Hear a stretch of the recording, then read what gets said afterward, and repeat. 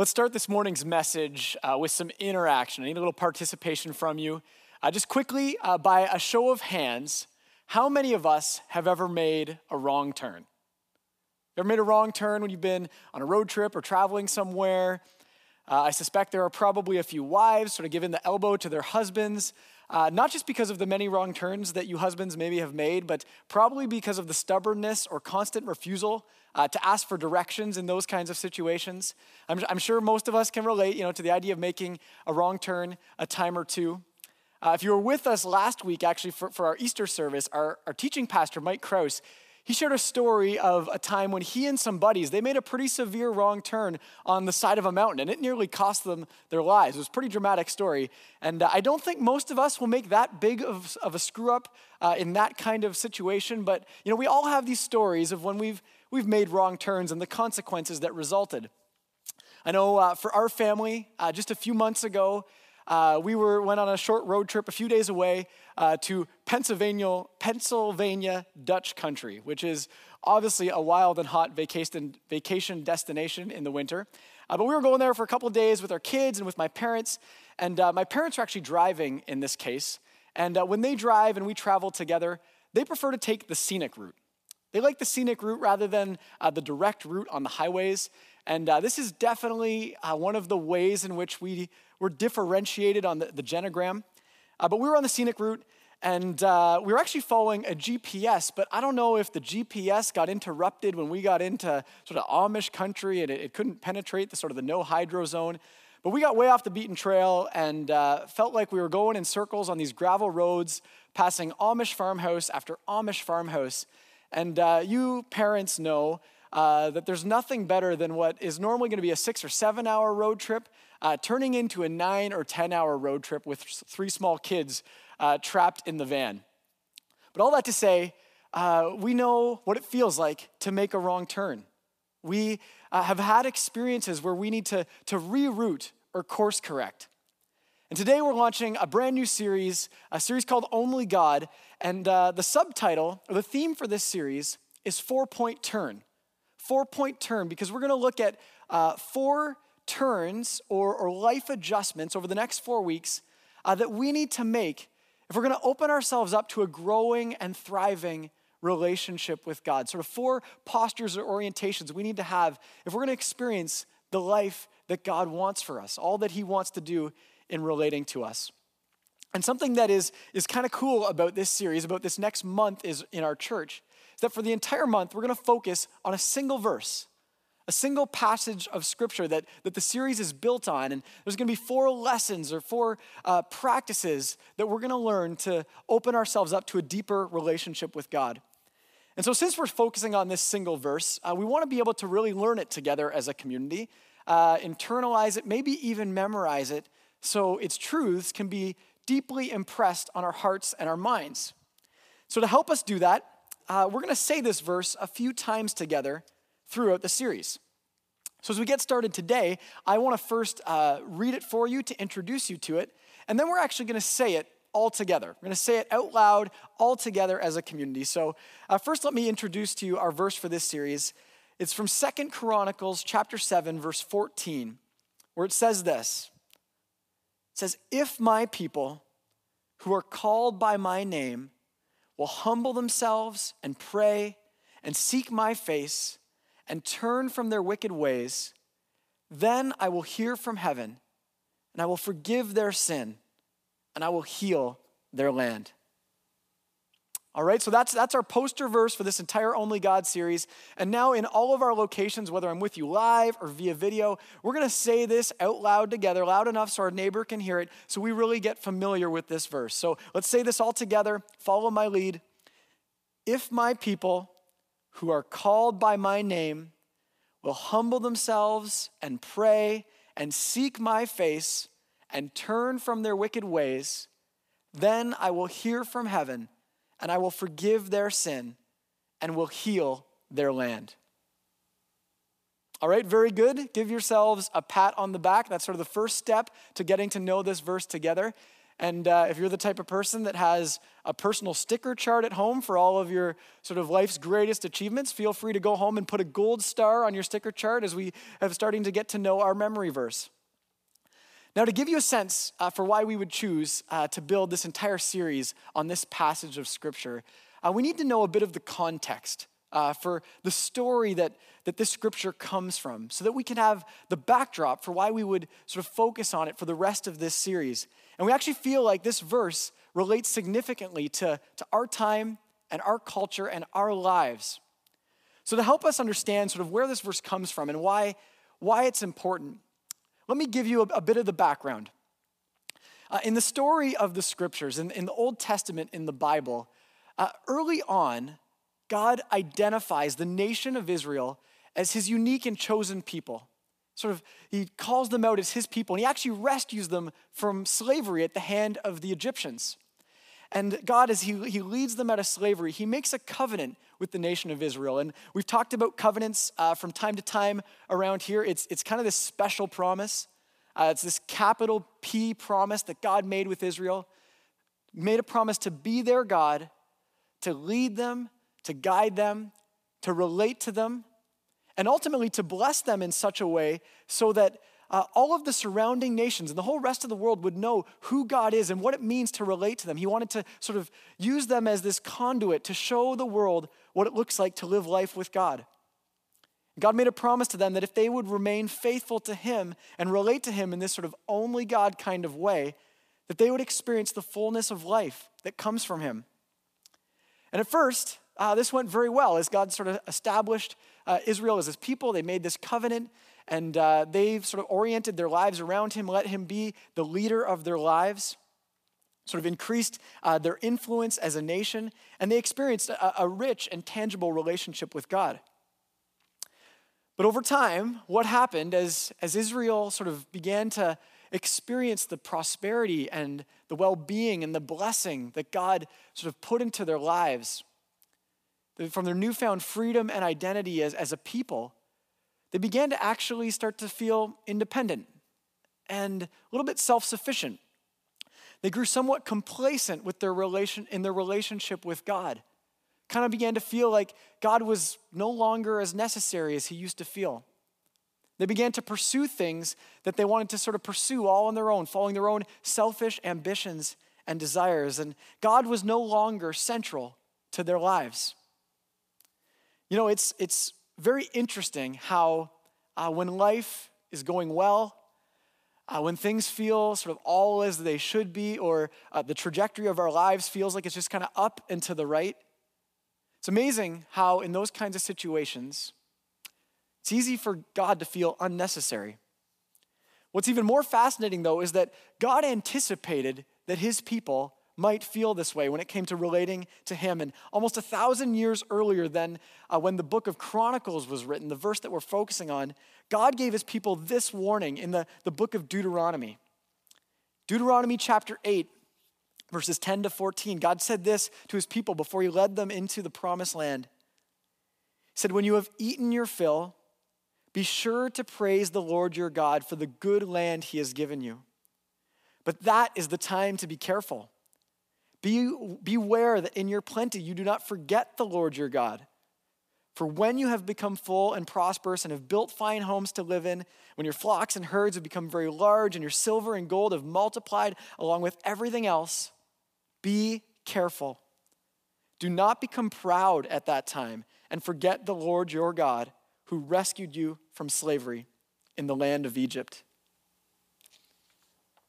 You know, as God had led the Israelites into the promised land, they began to enjoy their fill, live in this prosperity and blessing, build fine homes and stockpile their wealth, pile up sort of the silver and gold. They began to forget who actually led them there in the first place, who actually was their guide bringing them there. They began to pay less attention to the commands and instructions that God had given them. They began to become proud in their hearts of who they were and what they felt like they had accomplished, now feeling as though they had done it all on their own. And they essentially began living life without God. As the story unfolds, their life without God begins to unravel into destructive choices and disastrous consequences, till eventually the entire nation is divided, and its leaders are dethroned, and the people of Israel were actually captured by a foreign nation and brought into exile and essentially left abandoned, having lost their influence, lost their identity, and lost their way as the people of God. And that's where we find ourselves. That's where Israel found itself when we pick up the story of Chronicles. See, Chronicles is actually a retelling of Israel's history, sort of a retelling of the story that I just described. But it was written while they found themselves in exile. And instead of sort of a history book designed to answer the question, how did we get here? This retelling of Israel's history was more intended to answer the question, how do we get out of here? How do we get out of this mess? How do we reclaim the life with God we once had? Where do we turn? Because there was that time when God was at the center of their lives. There was that time when their lives were totally oriented around him, letting him be the leader of their community.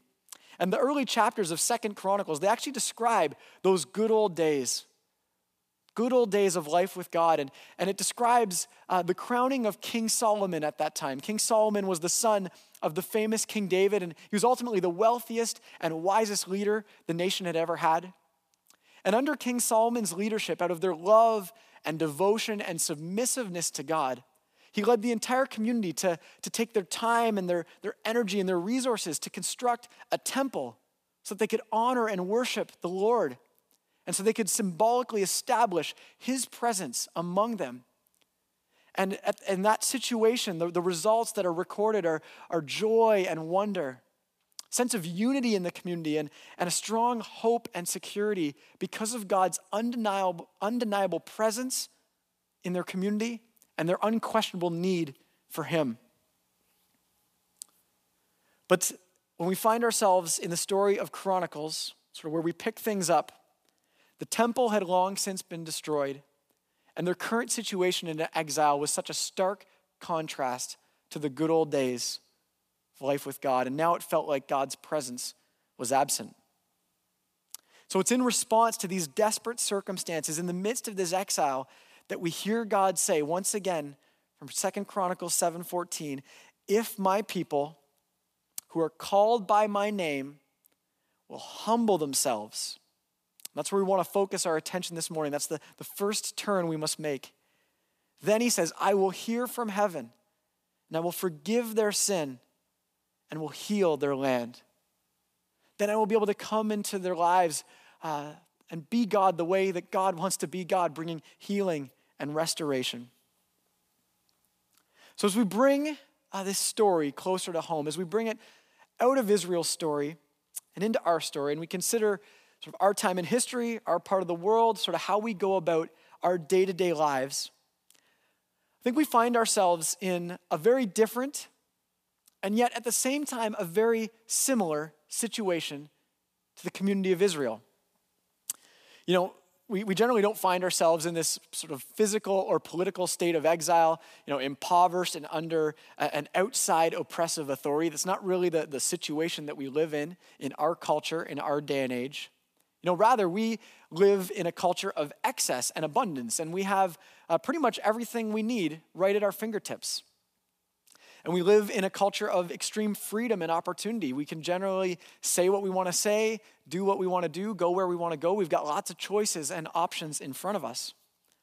And we also live in a society that actually encourages and celebrates the self-made individual, the person that can kind of make it on their own, do whatever it takes to rise to the top. And yet that is quite similar to the kind of situation that Israel was in at the apex of their kingdom, in those good old days when they began to make the subtle but severe shift to forgetting their need for God. And so I think we can relate to this story on two levels. Number one is that for us today as Christians, even as people generally interested in pursuing a relationship with God, because of the culture of abundance that we live in, it can be so easy for us to go about most of our lives not really feeling a need for him. And secondly, I think we can relate to this story, not because we find ourselves in a physical state of exile, but I wonder how many of us I wonder how many of us are wandering through life, and especially our life of faith, feeling like we're in a spiritual state of exile. Feeling as though we don't even really know what it means to relate to God on a personal level. Feeling like God is distant, God is intangible, not really relevant to my day-to-day life. And I think many of us are missing out on the intimacy that we could experience with him, intimacy that's available through Christ, the empowerment by his Spirit to transform our lives and bring us meaning and purpose, and ultimately to have a relationship with him that is growing and thriving and active day by day, moment by moment. So this morning, and at the beginning of this series, we have a choice to make. If we can relate to that, we have a choice to make and an opportunity to turn our hearts toward God, to turn our hearts maybe to him for the first time in a long time, to come back to him and allow him to be our God to a greater degree, and to respond to the invitation that God gave Israel in that circumstance and that he's giving us today. And it all starts with humbling ourselves before him, coming with a humble posture and a humble attitude. You know, in some ways, I think this may seem simple, may seem obvious. You know, if God is God, of course, you know, we as people need to have a humble posture before him. But like so many things in the Christian faith and in seeking to follow Jesus, what seems simple often isn't easy. Because I think our struggle with humility can be one of the greatest stumbling blocks in our relationship with God. So this morning, I want to give us two main points, two main takeaways to help us figure out what does it even mean to grow in humility? What does it mean for us as individuals and as a community to humble ourselves before God? And the first thing we need to do, if we're going to be able to do that, is to root out the pride that exists deep within our hearts. We need to root out the pride that is deep within our hearts. Now again, that kind of seems simple or obvious if we're, striving for humility, that we have to sort of get rid of the pride. And I don't think that most of us are living with an overtly sort of arrogant or cocky attitude towards God.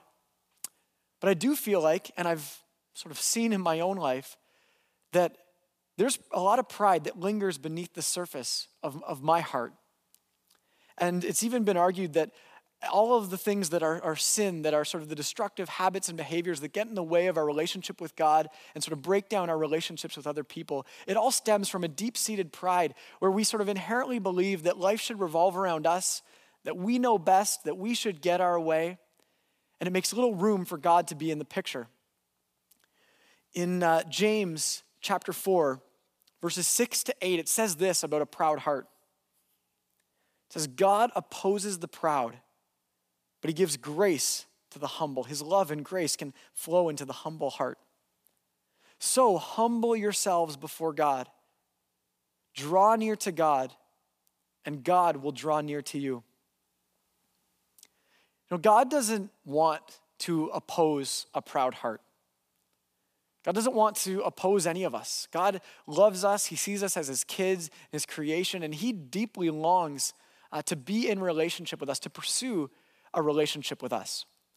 But when it comes to how God relates to us, like a friend of mine once said that the way God relates is like a gentleman.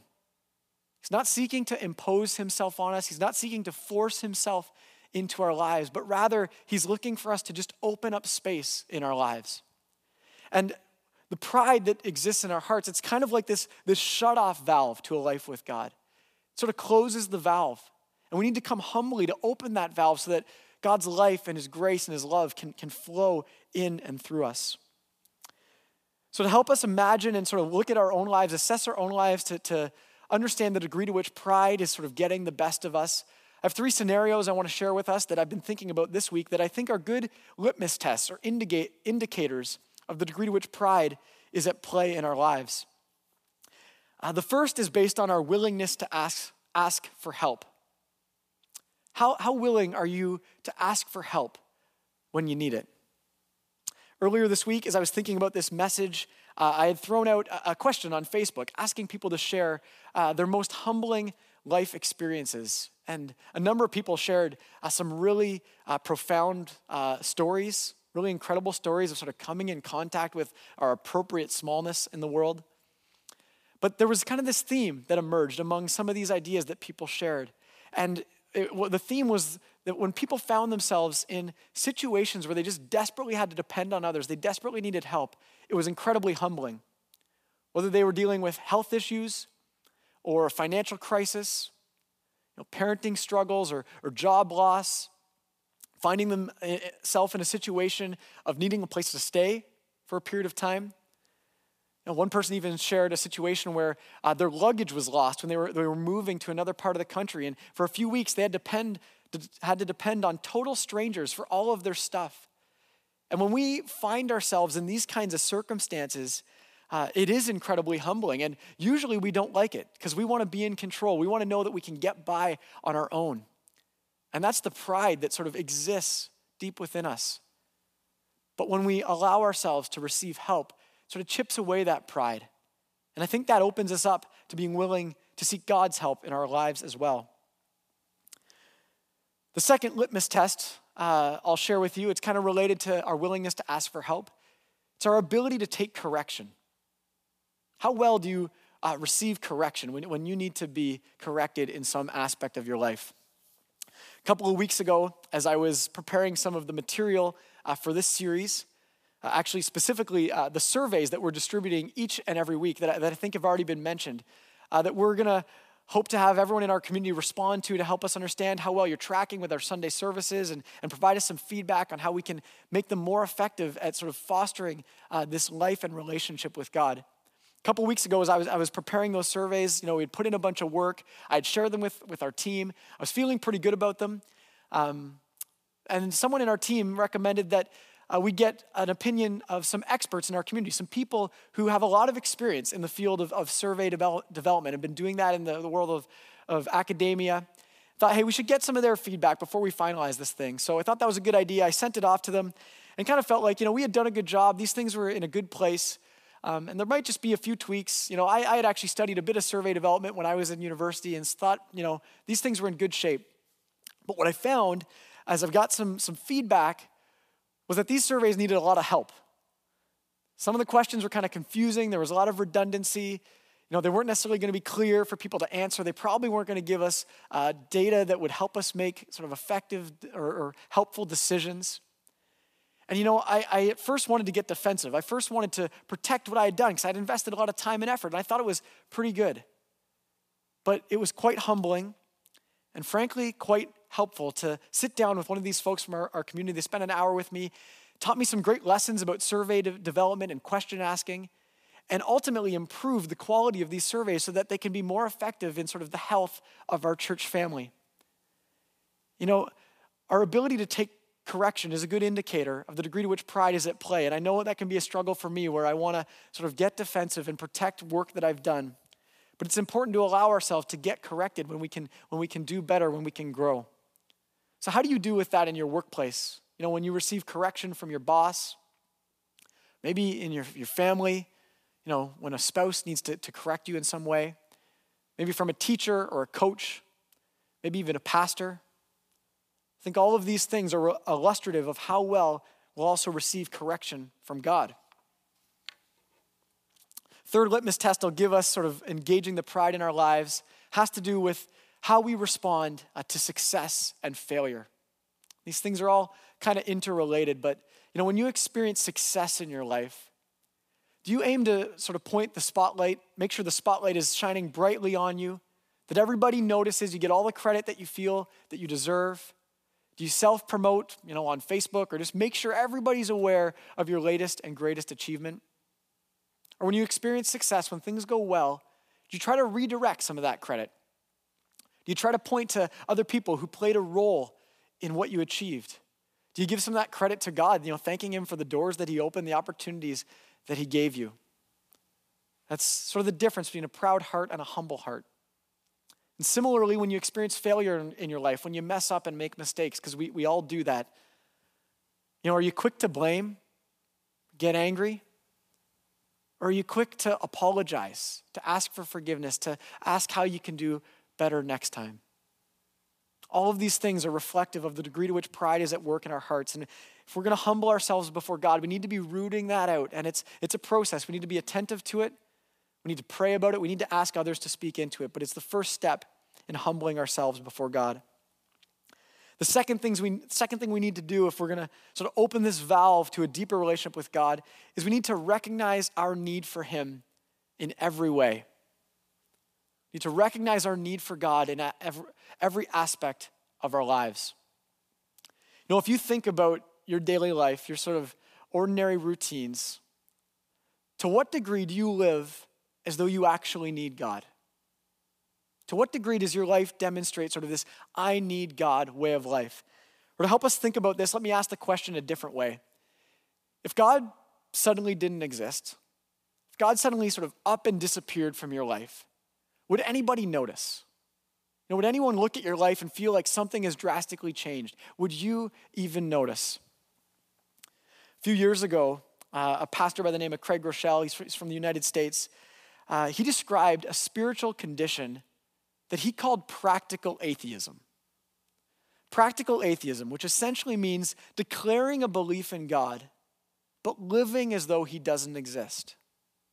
Declaring a belief in God, but living as though he doesn't exist. Living in such a way that if God suddenly up and disappeared, nothing would really change. It's an atheism not of belief, but an atheism of action. And I think this is one of the most dangerous traps that we can fall into in our 21st century North American Christianity. Because it's a situation not all that different from sort of the high point of Israel's success as a nation, where they began to forget that they really needed God.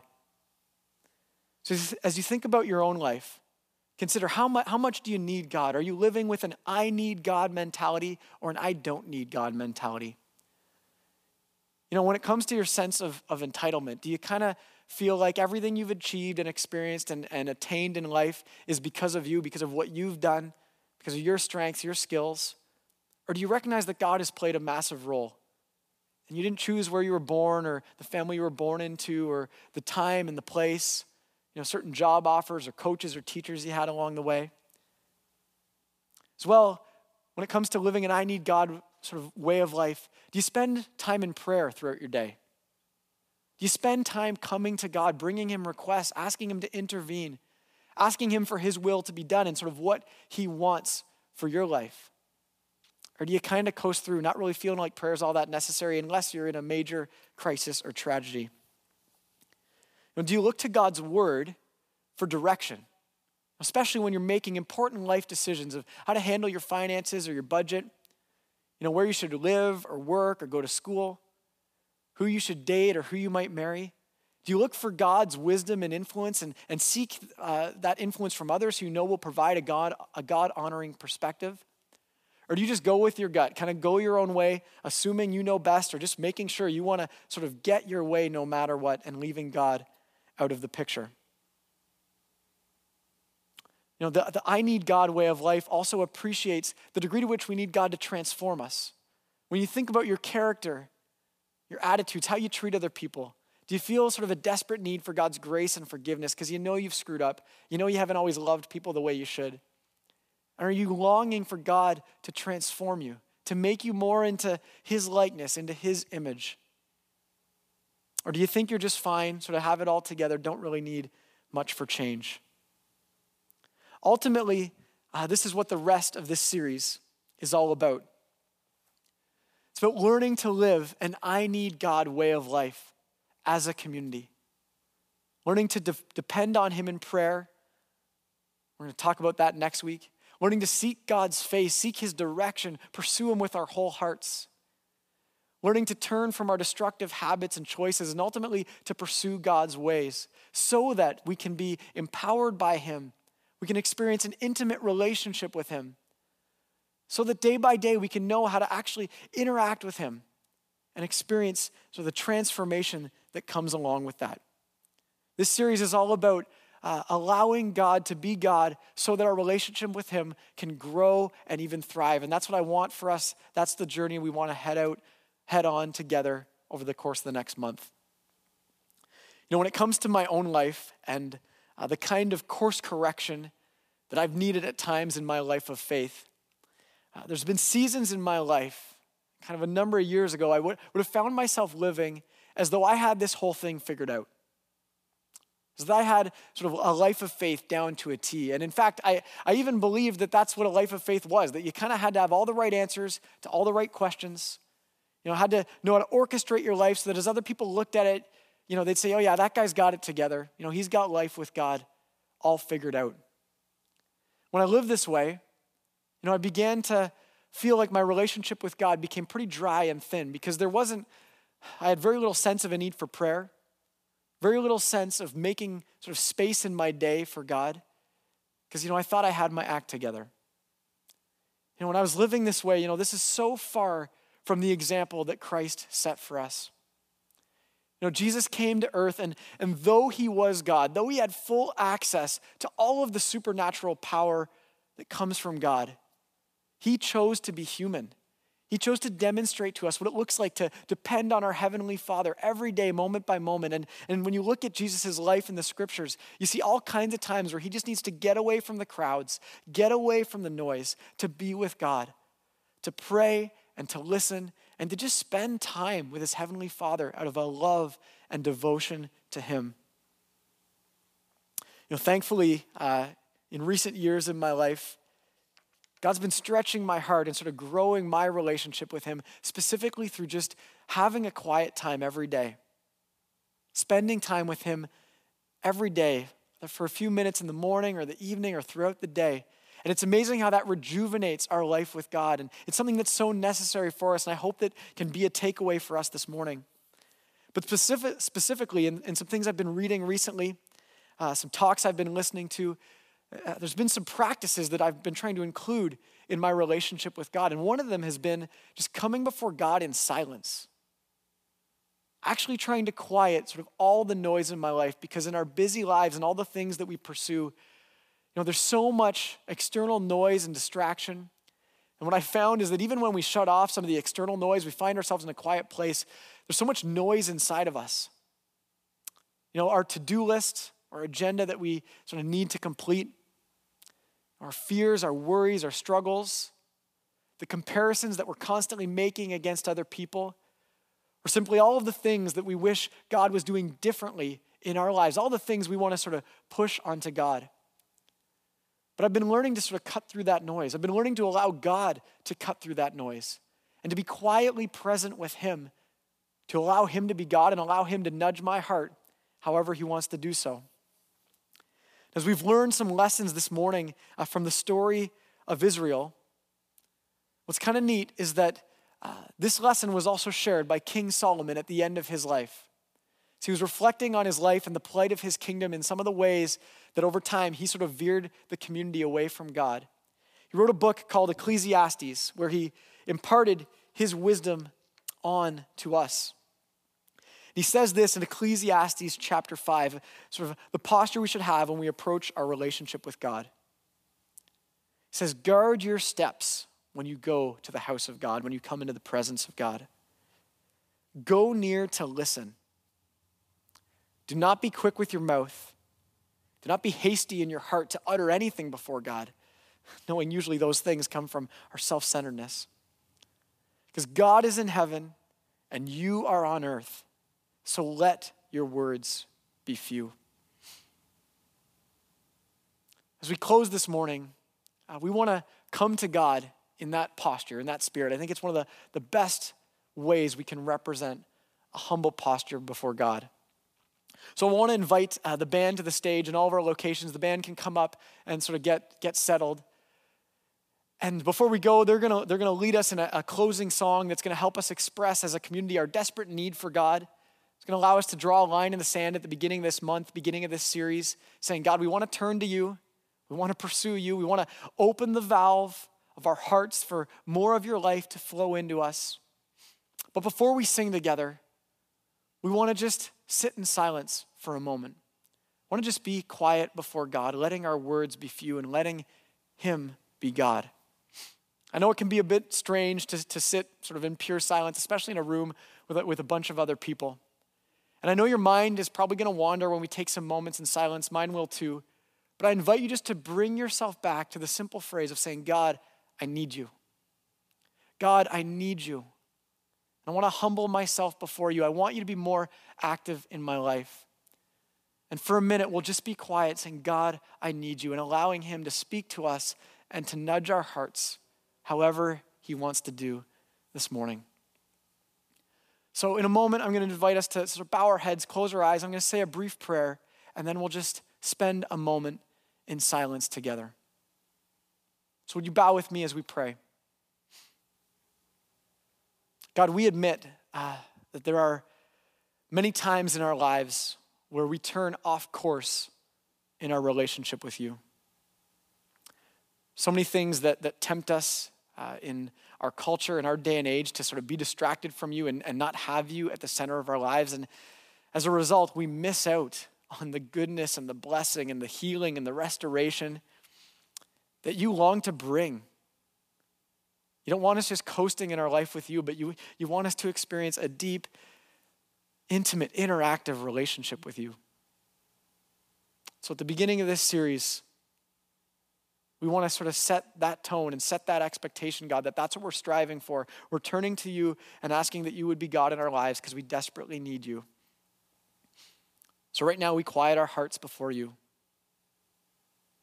We open ourselves up to you, just saying, God, we need you. And we ask that you would speak to our hearts and just be very present with us right now in the way that only you can. And we pray and we can experience all of this because of Jesus. We pray in his name. Amen.